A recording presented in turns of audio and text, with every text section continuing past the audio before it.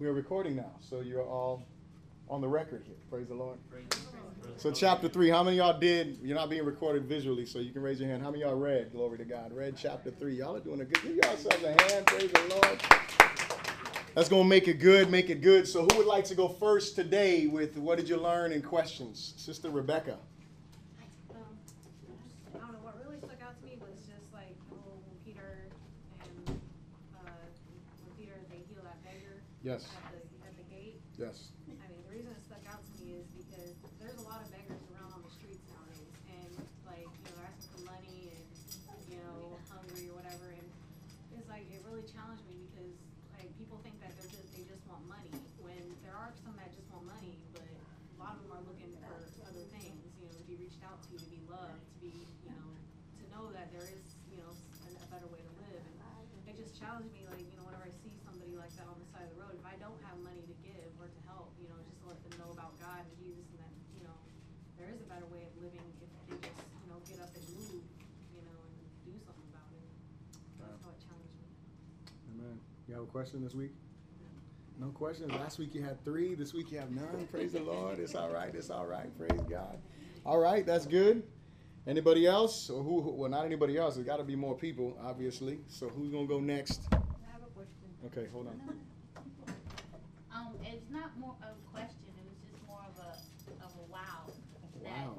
they were able to actually. I can't imagine, people being able to do. I'm sure that they do it, but I don't know that it's easy for them to be able to, for God to use them in a way where they were able to heal him and bring him up, but yet not take the credit for it, because your own pride, now I think, in my opinion, I believe that maybe that's why God doesn't use as many people as he really would love to use to do this, because, we're still only, humans, and how difficult could it be for you to not be like, oh, darn, I got it like that. God is using me in a way where I can, heal, where do you find that where it's not you, it's God doing it, it's like that. So that was pretty amazing for them to be able to do that and not, be puffed up. They gave God the glory and all that. So Amen. that was That was good. That was good. Sister Pita. Well, I read about,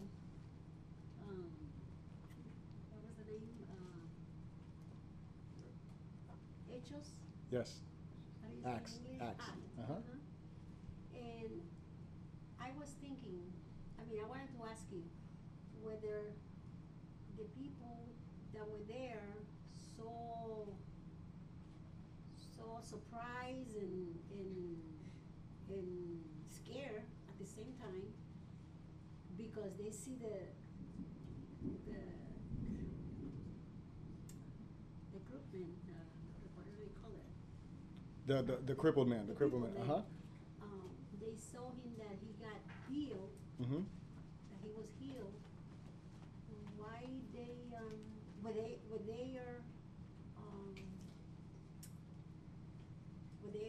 they believe in God, or they were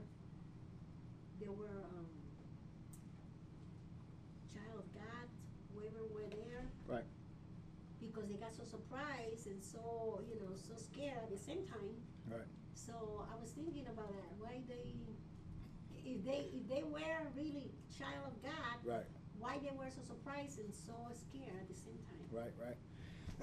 Well, it says that they were amazed, and they were filled with wonder, and they were amazed. So first of all, you got to remember, before Jesus came on the scene, there was no one like Jesus. There was absolutely nobody that ever walked before Christ that was like him. He would walk into situations, people were healed, instantaneously. When he was, walking into towns, he was going from one place to the next. A woman touches the hem of his garment, she's healed. They see him teaching the word, and he has this authority.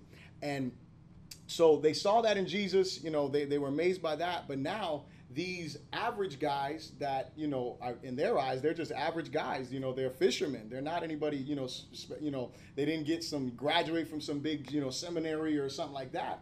And now these guys, come and they have seen, now the scripture says that they laid this crippled guy there every day, okay? They laid him there every day. everybody in the city knew this guy was born. I mean, he was born like this. So, this wasn't no common, miracle. I mean, this was something that was, I mean, just out of sight. I mean, something that no one could ever imagine. I mean, they've seen people maybe be healed or whatever, but it wasn't a common thing. And so now this person is sitting there and, he has been crippled since his birth. And now they see this amazing situation. And now the question is, were they children of God? Everybody that was present there that, that they have account of were Jewish. They were all there. They were all Jewish people. So they all believed in, the Old Testament. They believed in God and everything.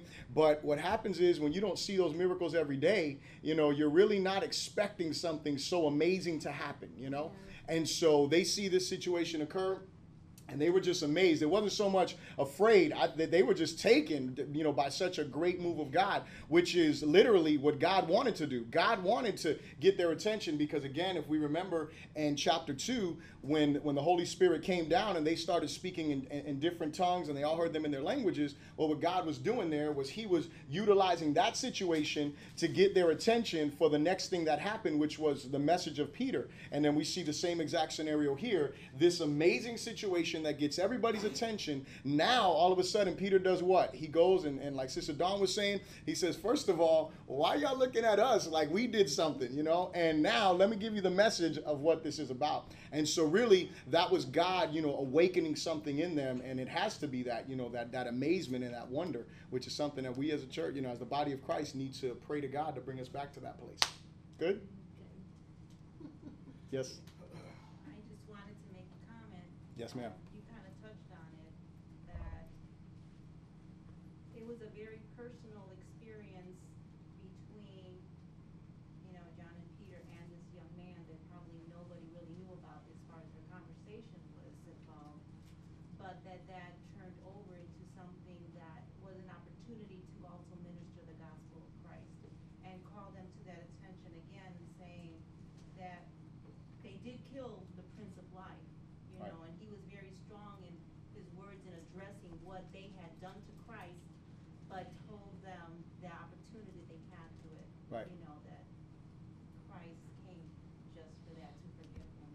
So it was, I was looking at it as our opportunity. Sometimes there are very personal things that happen with us that we can, be ministered to by the Lord, yet how many times do we not utilize that in situation and not see maybe the opportunity that other people might be blessed by it and be touched by it. Amen. That's good. Alright,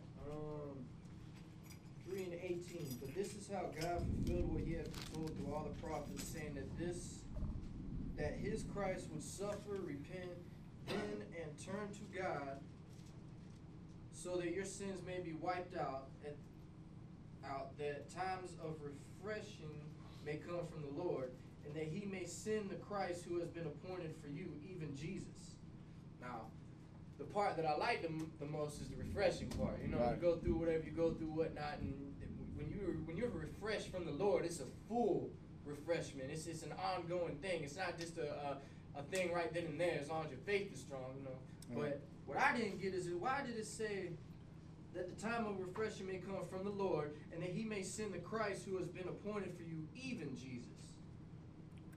Okay, you remember the chapter 2 and the prophecy of Joel, and it starts in verse 17. You remember how he talks about the baptism of the Holy Spirit? He talked about the baptism of the Holy Spirit. Let's read it there. Look at Acts chapter 2, verse 17. He said, and it shall come to pass, or verse 16, he said, but this is what was spoken by the prophet Joel. And it shall come to pass in the last days, says God, that I will pour out my spirit on all flesh. Your sons and your daughters shall prophesy, your young men shall see visions, your old men shall dream dreams, and on my men servants and on my maid servants I will pour out my spirit in those days, and they shall prophesy. I will show wonders in heaven and above, and signs in the earth beneath. Now, that first portion, that part that we just read where I stopped, that was fulfilled right there at that moment. And, it begins, a new era where now the Holy Spirit is coming. But the next portion, blood and fire and vapor of smoke, the sun shall be turned into darkness and the moon into blood before the coming of the great and awesome day of the Lord. And it shall come to pass that whoever calls on the name of the Lord shall be saved. So in this, in Peter's whole message, he gives a prophecy that is partially fulfilled, and there's another portion that is going to be fulfilled. When he comes here in this verse in chapter 3, and he says that he tells the people for them to repent, and he talks about their sins being blotted out. He's dealing with that is what is going to happen to every individual that repents. Their sins are going to be blotted out, and that's going to happen. Then the time of refreshing is going to come because the Holy Spirit is now going to come and dwell in you. And as a result of that repentance, Israel, now remember, you got to remember who he's talking to. His audience is very important because he's speaking to Israel. And what God is trying to do, he's still dealing with Israel. And these are scriptures that show us that. Because Israel is going to come to repentance before Christ comes to reign on the earth. And so what he's doing is he's saying, listen, Israel, you guys need to repent. Because when you repent, then Christ is going to return and he's going to reign in the earth. So that's all he's doing. He's saying, if you guys would do this, so literally, if they would have all just repented right there, then guess what? Jesus would have came and it's all done. But because they didn't repent, obviously there's more prophecy, more things that we find in the book of Revelation that need to be completed. So that's the reason, that's what he's doing. He's giving them, he's speaking to Israel directly, and he's saying, if you guys repent and turn from what you did in this sin and crucifying the Christ, and you turn and change your mind about him, then that's what's going to be the result of that. Good? What about the part where it says, and that he may send the Christ who has been appointed for you, even Jesus? That's the part that was kind of like, it's like they're saying that they're sending a Christ even for Jesus. In my Bible, that's what it looked like to me, but right. I could be just interpreting it wrong. I No. don't think that. No. I don't think that. Right. That's what I read. That's what I'm getting. Which verse is that? 20. Verse 20. And that he may send the Christ, talking about, Christ coming back to the earth, who was preached to you before. What he's saying is he's saying that the Christ, Jesus Christ, was appointed for you, because remember, salvation, when Paul speaks later on in the book of Galatians, remember how he says the salvation is to the Jew first, then to the Gentile? So what he's saying is the Christ came first for the Jewish people. That's who he came for. First and foremost, to bring redemption to them. And so that's all he's saying. He's not saying they're going to send another Christ. He's just saying that Christ is now up in glory, and he's going to be sent back to the earth as you repent, and then that, the whole restoration of all things. Even Jesus? That's what mine says. What does yours say? Mine says, and that he may send Jesus Christ, who was preached to you before. Mine says, and that he may send the Christ who has been appointed for you, even Jesus. That's what, I don't know. That's why I don't like the New King James Version. The New International Version, man. Which version you got? New International Version. Yeah, see, that's why I don't like that Bible, man, because that Bible, I'm just joking. I love my Bible, man. This was No, man. I'm just messing with you, man. No. It's just the way that they're explaining it, but he's not.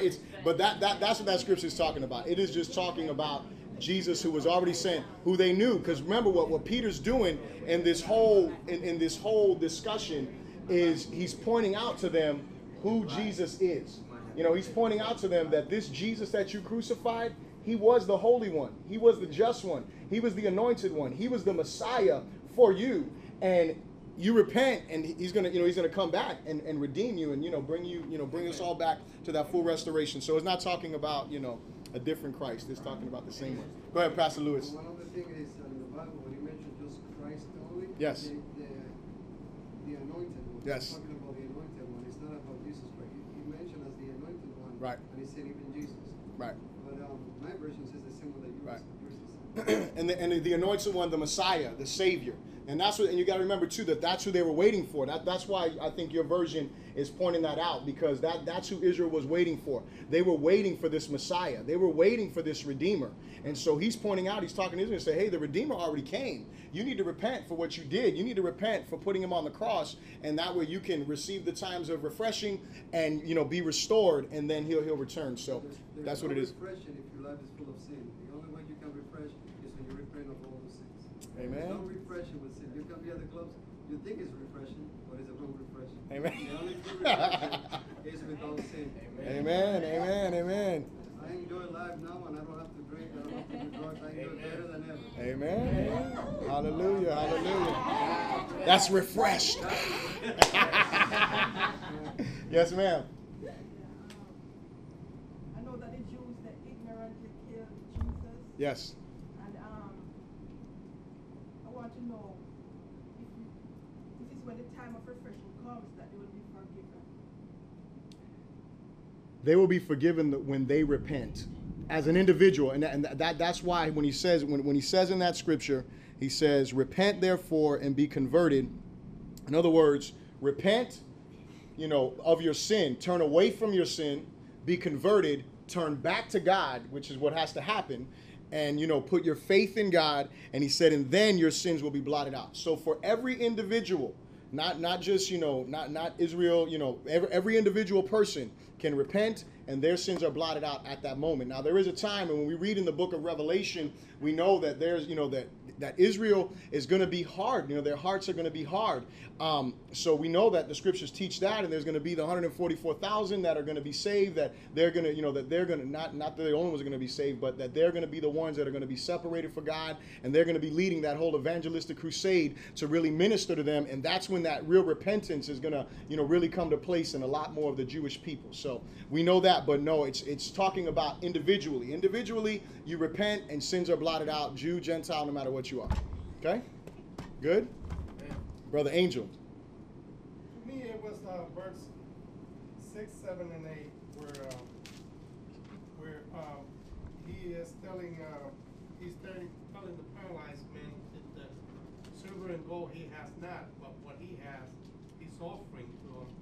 And what really opened my eyes, every time I read that, I go through there, I stop there, is verse 7, where he opens the verse and says, and he took him by the hand and lifted him up. Well, many people would say, well, if he had faith, he needed a hand. But there is action there. There's action, and not only did he pray, now he's picking him up. Right. So you're talking about Peter's faith, or you're talking about the crippled man's faith? The crippled man. Okay. Well, I want to say the crippled man had no faith in this situation. It had nothing to do with the crippled man. That was one thing that I was going to point out, but I'll point it out now. But when you look at the story, I mean, if we read it, we can see here in verse 5. Let's look at verse 4. It said, and fixing his eyes on him with John, Peter said. So they're looking at the crippled man. He says, look at us. Verse 5 says, so he gave them his attention, expecting to receive something from them. He wasn't expecting to receive anything but something if he had a jar in his hand. He wasn't expecting any kind of miracle. He wasn't expecting to be healed. Like I said, he was born like this. This is how he's always been. So he doesn't have any faith. And then Peter goes on and says, silver and gold I do not have, but what I do have I give to you in the name of Jesus Christ of Nazareth. Rise up and walk. And so what healed this man was not his faith. It was the faith that Peter had in the name of Jesus Christ. And that is vital for us to understand, because it wasn't, what it shows us in our application is it shows us how important our faith is in changing other people's lives. Our faith is vital. If we really have, I think one of the greatest things that stood out to me in this particular portion there is just the faith that Peter had. I mean, there was no question in his mind. It wasn't, okay, let me see, Lord, you might do this. Okay, because what happens is we have a lot of people that have hope and not faith. Okay, because this is what hope says. Hope says, well, I know you can do it, but whatever you do is good with me. That's hope. That I hope God will do it. I hope God will. But faith says this is going to happen, and that is what Peter did. Peter walked up to the situation and he said, look, silver and gold I don't have, but I do have something. And what I do have, I'm going to give to you. And he said, get up and walk. And then he grabbed him by the hand and said, come on, because see, that guy wasn't going to move because he didn't, I think, and this is just my thought, and I'm not saying this in the scripture, so I'm going to add this, okay? But what I'm thinking is the reason why Peter had to grab him was because the guy was probably looking at him like he was crazy. But the moment Peter grabbed him and yanked him up, that's when the Bible says immediately his ankles got strong, his strength came in, and that moment is when the faith of Peter activated in this guy's life, and all of a sudden he was hit with this amazing miracle. And so it's very, very important that we realize that it didn't have nothing to do with his faith, because he didn't have no faith. He was just expecting some kind of handout. He's like, oh, these great men, they're going to come and give me something. So it was their faith that brought that healing into his life. Hold on, I got 3 people that want to comment, so I'm going to go with the hand the way I saw the hands. It'll be Lewis, then Sister Luce, then Pastor Louis, okay? Go ahead. Just going, you say that now, and it was something I was thinking about before. You say it's not about the guy, it wasn't about his faith. But I think it has a lot to do with the guy having been there, right, having been put there. Because when they came over, you know, they go up to him, and he's put there, and, you know, they do tell him, you know, rise up and, you know, walk. But after that, it goes on to say, you know, leaping up, and, you know, he's just going crazy, walking, leaping, and praising God. So a man who didn't have faith just a few seconds ago now has faith. Right. He's praising God. Amen. And then when it goes on to the porch, it says that the lame man who was holding on to Peter and John and causing the ruckus, causing the attention. So now you have this man who's calling forth everyone else to look, come see. Amen. So now he's bringing forth the people so that Peter and John now have an opportunity, because Peter says, well, it says, when Peter saw it, he responded to the people, why do you marvel? So now this guy who just seconds ago didn't have any faith, now is praising God, Amen. now is calling attention for everyone to draw near, and now gives Peter and John an opportunity to preach. And not only does he preach, I mean, this is like witnessing 101, because, I mean, he goes back, you know, he's telling these people, look, you know, you guys messed up. You know, we're talking about, you know, the servant of the God of Abraham, Isaac, and Jacob. You know, he goes back to Moses, Amen. trying to witness to these people. So what it tells you is that, man, it don't matter, you know, them unfaithful people, them unsaved, them unbelievers, you know, you have to reach out to them, because the ones that 20 seconds ago didn't have faith, they can have faith 20 seconds later. And after that, you know, you're going all the way down to the lineage. And, I mean, he's putting it in a way where it applied to them. He goes back to Moses, he goes back. Come on, Pastor, preach that word, man. Say something. Your little handkerchief up in here.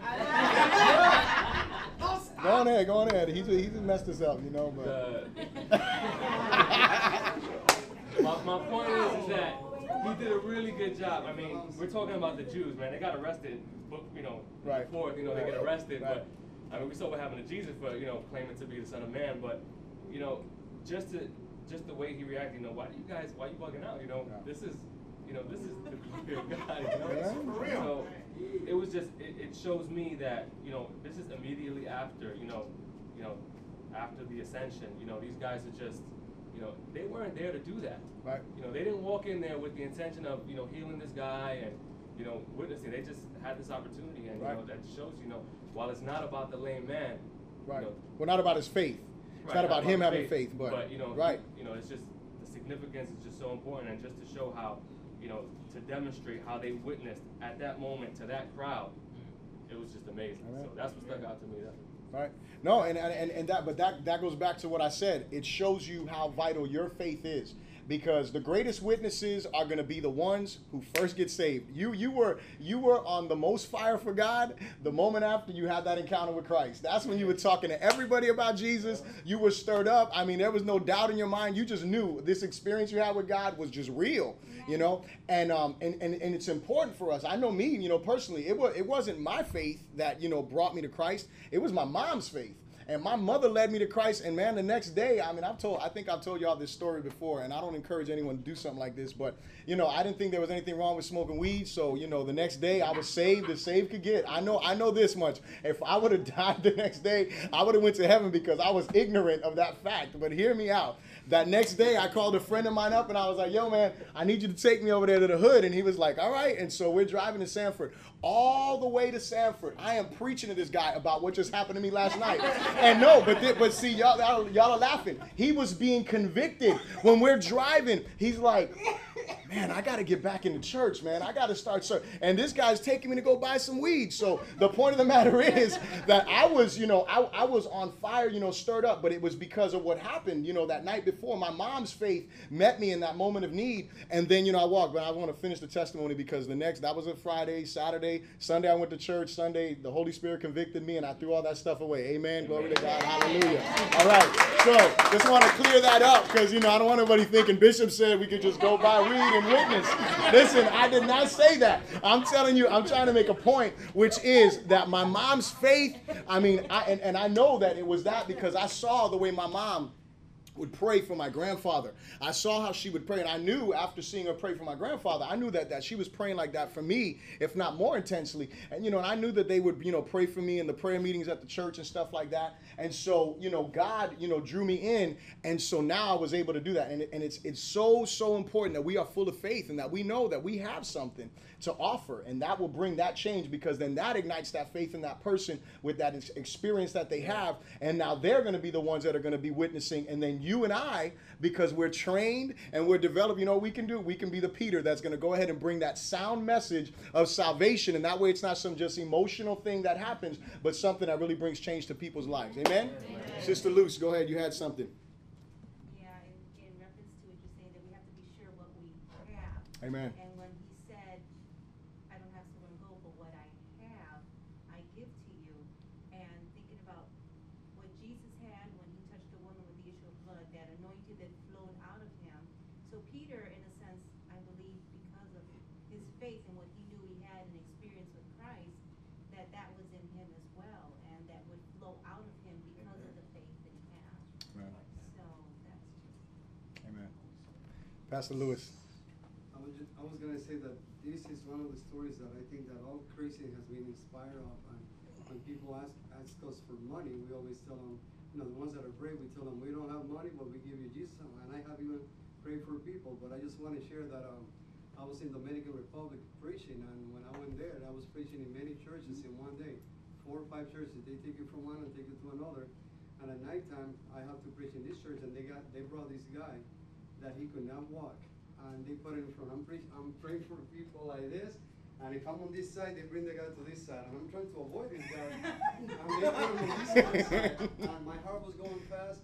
And one thing is to say, but one thing is to live this. And then I was saying, Lord, what am I going to do? What am I going to do? And then it came to my mind when King David in the Bible, he was going through a lot of problems, and he said that the devil was telling him, where is your God? Where is your God? In Psalm 42, 61, and he said, my God is in heaven, but he's also underneath of me. And they didn't understand this part because they knew a God that was in heaven, but not the one that was on earth. And he was talking that he was his foundation. And then I started feeling better, like, you know, where's my God? And you are here with me. And then I remembered that the Bible said, climb upon me, he told Jeremiah. Call on me, and I will respond, and I will show you things that you have never even thought of. Amen. And I said, you know, what am I afraid of? I'm going to pray for this guy because it's not me, it's about Jesus Christ. Amen. And I used the same story. I said, in the Bible, there's a story about this man that could not walk.